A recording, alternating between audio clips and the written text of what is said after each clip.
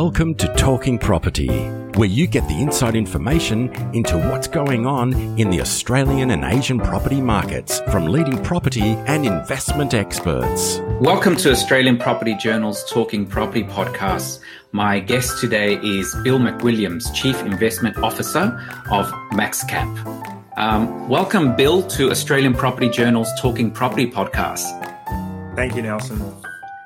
Bill, tell us a bit about MaxCap and tell us a bit about yourself. Yeah, thank you. It may surprise people to know that MaxCap's actually 15 years old. The rise of the non-bank lender, if you like, has really only been prevalent over the past 5 years.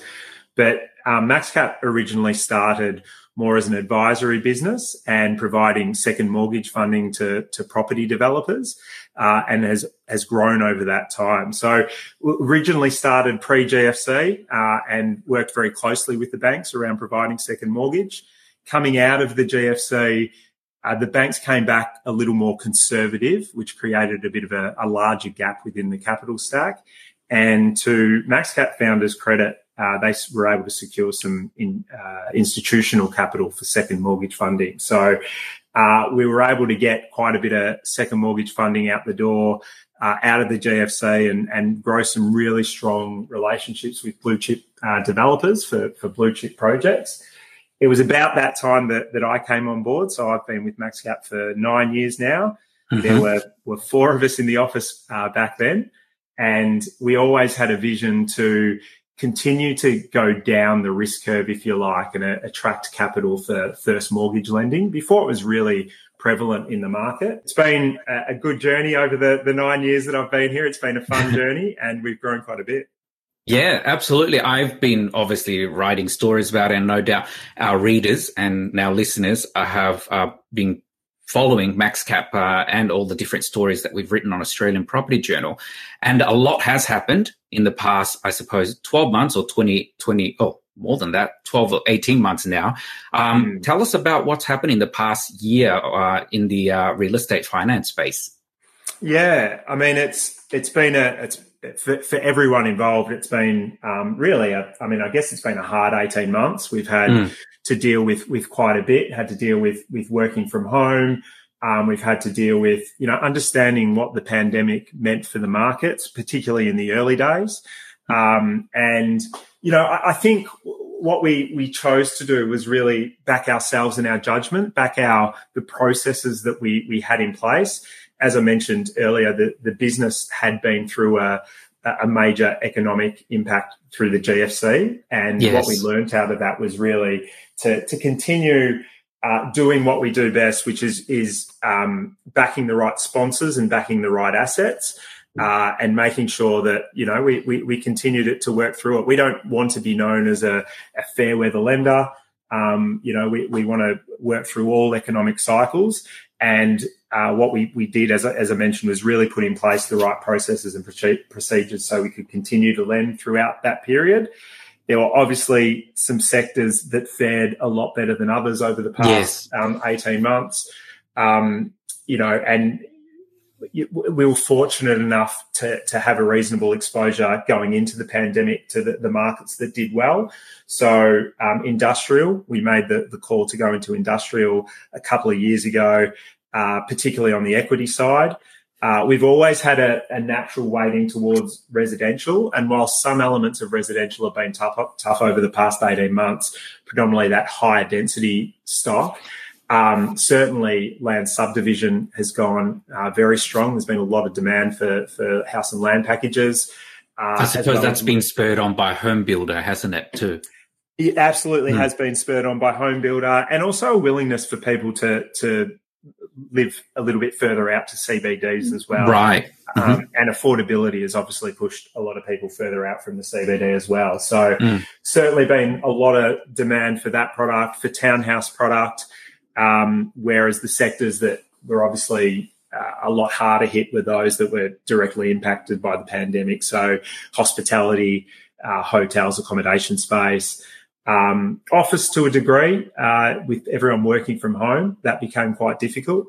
There were obviously some winners and losers over the past 18 months, but overall, really pleased with how resilient the property market's been. Overall, it's been a good 12 to 18 months for us. I won't lie, there's been tough elements of it, and part of the job that I enjoy the most, which is, getting together with our clients, walking sites, all that sort of stuff, we've had to do remotely and via Zoom. So there's elements of it that haven't been as fun. And whilst you can work from home, just from an efficiency point of view, sometimes that becomes challenging.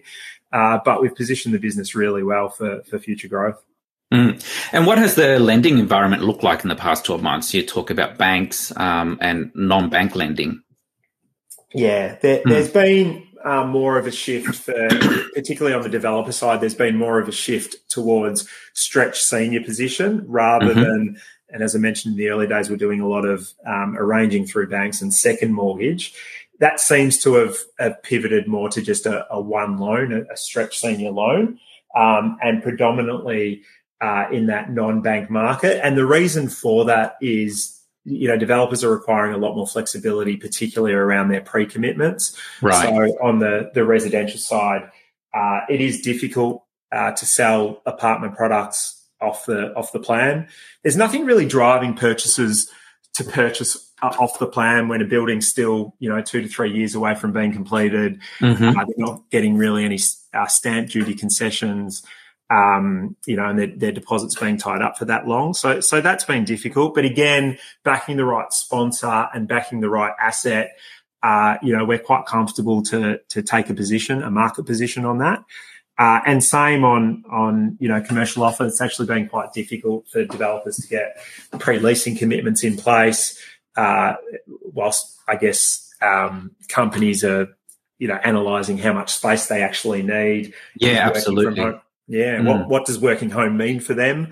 So again, provided we can get comfortable with the asset and back the right sponsors, then we'll take a position on that. So that's why I think there's been a movement more towards the non-banks. And whilst there is a premium on pricing for that flexibility, it often comes with higher gearing as well. So when you look at the return on equity equation, it can actually work out better for developers. And so looking ahead now, we're now almost approaching March as we record this podcast. What are the trends that you think we're going to see in the year ahead? Yeah, we're starting to see, and taking a look back over the last 18 months, I've had a lot of conversations around the build to rent space, but nothing actually being delivered. Whereas this year we'll actually start to see projects being delivered. So, 18 months ago, there was probably more conversations around developers who had picked up projects that were more, originally a build to sell model, but difficult to move the product. So they were looking at a BTR or a build to rent product.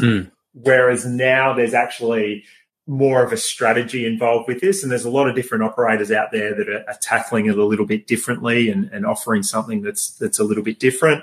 And some are going, a little bit more premium. Others are putting, lots of amenity in it, but smaller apartments, but really with a focus on attracting tenant. So I actually think we'll see a lot more BTR stock hit the market. We ourselves are developing and been working through some product for BTR developments, which means, we can be there for the construction phase, but also for the operating phase, first of all, the trade up. And then once you've trade up and got your rentals to a certain level, investment debt as well. So I think we'll see quite a bit of that. So in terms of just talking about BTR, and just earlier you touched upon obviously apartments and pre-sales. If you were, from MaxCap's point of view, funding, they're both residential products, but different residential products. So what are the, I suppose, challenges to funding BTR compared to a development where it's relied upon in pre-sale, relying on pre-sales? Yeah. So traditionally, a build to sell project is self-liquidating by nature. So you come in for the construction side of it. Invariably, there'll be some pre-sales pre-committed before you come in, and a developer will continue to sell throughout completion of that project. And normally there'll be enough pre-sales to fully repay your construction debt upon completion.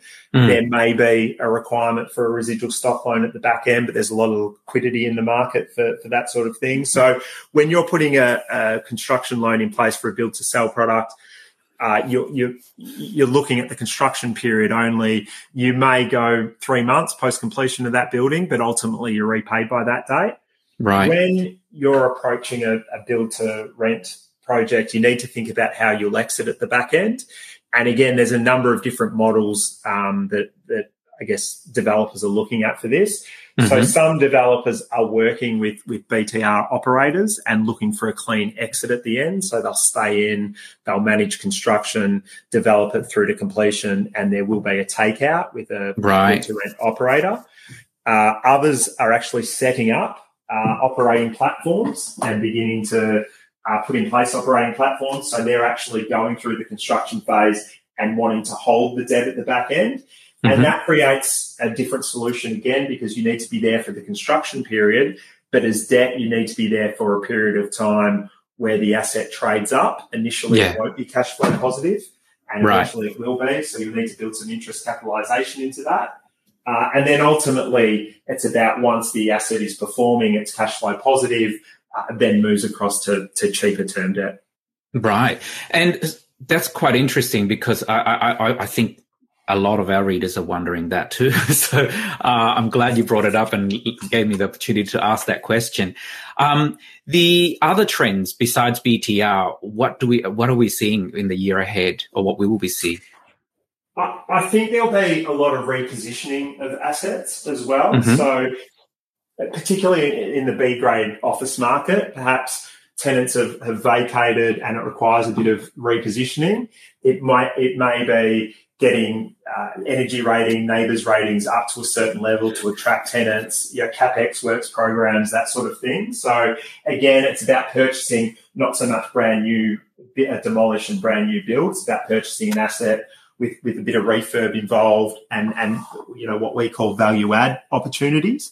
Yes. So, we're starting to have a lot of conversations around that. And again, developing product, we've got product in market now that can assist with developers with that acquisition, some CapEx, some leasing incentives with the view of improving the value of that asset at the back end and potentially either selling it or holding on to it longer term with a bit more term debt.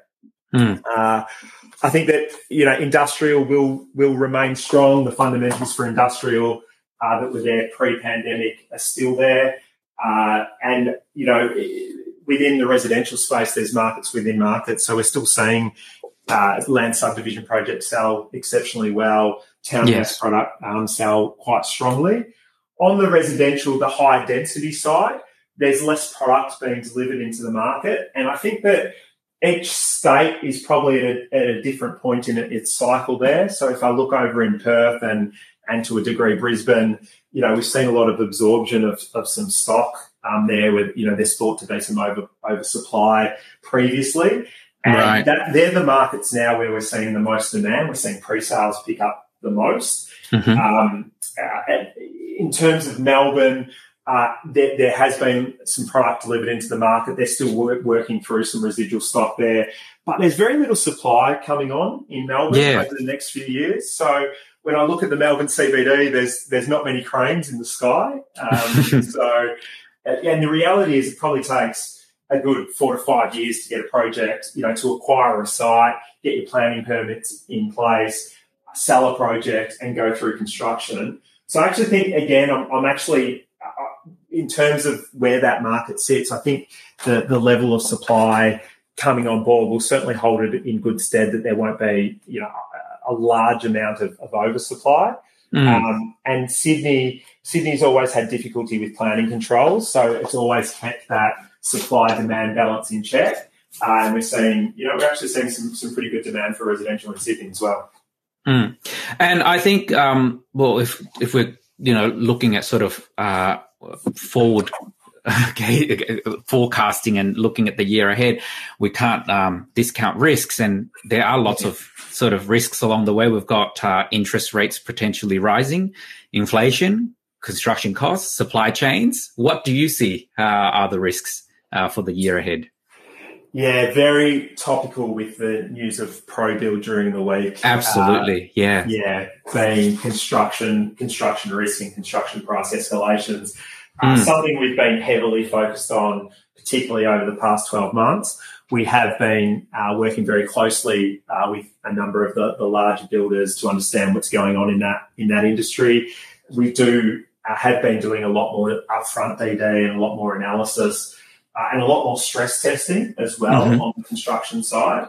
But ultimately, from a developer perspective, what a developer's looking at, and as a funder, what we're looking for is really a fixed price contract. So we know that a feasibility is set. And the best way to lock in your feasibility, because you can go through a period of selling product for 12 months and then locking in your construction costs. Now, if construction costs are far higher than what you're originally envisaging, it can throw your feasibility out. So that's where, again, I think the non-bank space has been good for developers, because they can actually lock in that contract and get going early, knowing where their rates per square metre sit on their apartments, but not necessarily selling for 12 months prior. So that helps mitigate some of that risk. Unfortunately, though, the fixed price nature of that contract passes the risk on to the builder in a lot of those instances. Something that we're watching very closely, and something that I think the industry does need to be mindful of. Rising interest rates is another thing that's definitely on our mind. But I do take comfort in, we're at historically low interest rates. We're at the lowest interest rates we've ever been. So I think the market can take some increases there. I think APRA have done a very good job with responsible lending practices. Most home loans are provided by the major banks. They're all regulated by APRA. When I look at the affordability measures that they put in place to assess serviceability, so they've always assumed higher interest rates when they're assessing they have. the approval.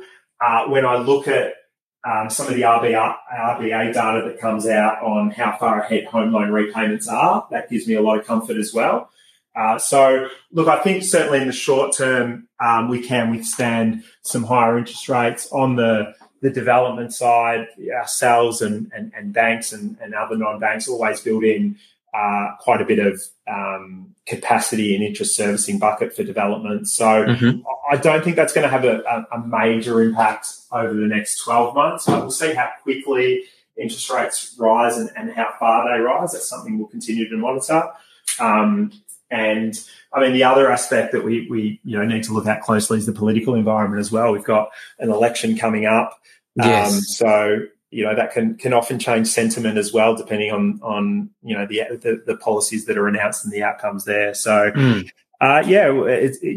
next 12 months, all this information, helps build our strategy on where we plan to go over the course of the next 12 to 18 months. Yeah. And looking at the next 12 to 18 months, what sectors would MaxCap be looking at? I think for us, and again, this is about continuing to do what we do well. It's about having a diversified book and backing the right sponsors. So, we'll have allocation to each sector. I don't mind, and even though the hospitality for industry, for example, or the accommodation space has been hit quite hard over the past 12 months, I still think that it's good to have an allocation to that asset class. And I think over the next 12 months, we'll start to see, I'm hoping a little bit more return to normality there. But I think provided you've got a well-diversified book, you help spread your risk. I think, absolutely residential has always been a big part of our book. Industrial has always been a big part of our book. But for the right location, you got the right developer behind it and the right strategy in place. There's no particular sector that will rule a line through. We'll have a look at it and assess it on its merits. And in terms of, we talked about sectors, and in terms of sort of cities, which cities do you identify opportunities in? Yeah, for us, it's been really important. Part of our strategy is having people on the ground in the cities that we operate. So we opened up an office. We've got our office in Melbourne, in Sydney. We opened an office in Brisbane and over in Perth. It's proven to be actually a pretty good strategy. It wasn't designed for this, but when there was border lockdowns and we couldn't get across, it's actually been very handy to have people on the ground over there. And I think that from my perspective, there's probably need and brought on by the state lockdowns. There's probably never been a bigger difference in where each of the states are in their cycle. Yes, absolutely. So, look, where our Brisbane office is exceptionally busy at the minute, both for Brisbane projects and Gold Coast projects. And for those projects, we are getting the most pre-sale. So on the Gold Coast exposures, all of those are sitting at full debt coverage. In most instances, the stock is entirely sold out. So there's been really strong demand. And a lot of that's driven by both interstate and intrastate migration. People changing the way that they live and moving up from the southern states. So, certainly see a lot of growth out of that Queensland office. Perth, there's a lot of demand on the sales side, but construction pricing is becoming a real issue, particularly as they struggle to get trades from the East Coast. Yes, so because of the borders. Exactly. So once those borders open up, hopefully construction costs can normalise again. We can see some projects get off the ground there. Sydney, again, and I mentioned this previously, planning restrictions has always meant that supply-demand balance is there, and there's demand for the resi.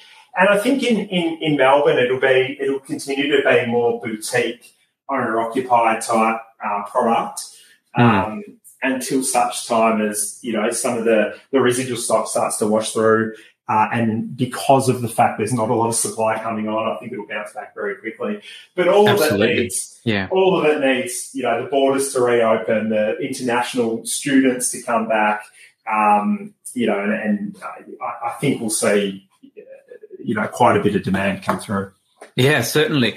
And I think it won't happen immediately, and I don't think anyone's expecting that, but gradually we'll see a return to that new normal that we keep talking about. Yes, absolutely. But in terms of commercial real estate, what any life cycle opportunities can you identify? Yeah, for us and predominantly we have been, most of our capital sat during that construction phase of a project. Whereas what we've been doing, and we've got a partner come on board recently in Apollo Funds Management, is effectively build our capital to ensure that we are there for the entire life cycle of the project. And that is at site acquisition, ensuring that we're there for that. And we've been doing quite a bit of that over the last few years, ensuring we're there for the construction phase. But as I mentioned, historically the construction loans were typically self-liquidating. You're able to pay out within 3 months of project completion, whereas now it requires a little bit more of a bespoke solution, both on the resi side. It doesn't really matter what the asset is. It could be office, it could be hotel, it could even be retail. Typically, you're there for a bit of a trade-up period. So you need a loan that sits there after construction. For those value-add opportunities that I was mentioning, you need to be there for the acquisition, but then for refurbs, for fit-outs, and then ultimately term debt as well. Longer dated debt. So the banks have always been comfortable to go, somewhere from 2 to 5 years max. But I think there's a real opportunity in there for going longer dated on some term debt. We talked about the apartments. We talked about build to rent. One of the emerging things, or one of the topics that's been talked about a lot now, is community and social housing, particularly affordable housing for their workers who are first responders and key workers. And we're seeing state governments across Australia allocate billions of dollars towards that. Have you now seen developers or other players now sort of turn their attention to that sector and think, okay, this is something that we could, team up with the state government or the federal government if they do announce a social housing policy in the upcoming election. And do you see opportunities there in the social housing, community housing space? Yeah, we definitely see opportunity, and in fact, we're looking at funding quite a few opportunities coming up over the next few months. And where that works is with developers who are looking at de-risking their projects from day one. So again, when I talk about feasibilities and locking it in nice and early, if you can get your construction contract locked in nice and early, that's one thing. But to be able to lock away your revenue is another thing. And what we're seeing is developers negotiating with groups like Housing Choices and I guess groups that not-for-profit groups that do have some government backing, yes, or certainly government grants, who are prepared to purchase an entire building in many instances and lock away the feasibility. So, from a lender's perspective, it de-risks it and it makes it actually the analysis around the pre-sales a lot easier. From a developer, they know that once construction is completed, they've got a ready-made takeout there. So, there's certainly a lot of opportunities that we're seeing. Now, it doesn't need to be taking out an entire building. In some instances, it might be parts of the building or a certain amount of pre-sales. But, we're certainly seeing quite a bit of that. Yes. So, Bill, looking at, going forward, what are the lending opportunities for commercial real estate, with banks retreating? Yeah, so there is quite a bit of capital coming into this space. I think that particularly the institutions, both local and offshore institutions, are recognising commercial real estate debt as a legitimate asset class to invest in. And that's really good news for property developers and property investors, everyone on the borrowing side, because the more capital that comes in, the more competitive that it actually will be. I think that there'll always be a requirement for bank funding, and if you can meet the criteria that the banks require you to meet, additional equity and typically more conditions on it, then you can avail of probably what will be the cheapest capital. But we're now in a situation where that's not your only option. You also have, what's referred to as non-bank funding, which provides a lot more flexibility. Now, in some instances, you might need to pay a premium for that. But generally speaking, when you have a look at what that means for your return on equity, because you're probably putting in less equity, or for your IRR, because you're able to start the project a lot sooner, then in a lot of instances, and I think this is why there has been a large demand for the non-bank side, it can work out a lot better for developers' equity. So, I see that continuing on into the future, and I do see more capital flowing into this space. Well, thank you very much for that. That was very insightful into real estate debt finance, Bill. Thank you. I appreciate it. Thanks. No, thank you very much for joining Australian Property Journal's Talking Property. We hope to have you back as our guest in the near future. Thank you very much, Nelson. Appreciate it.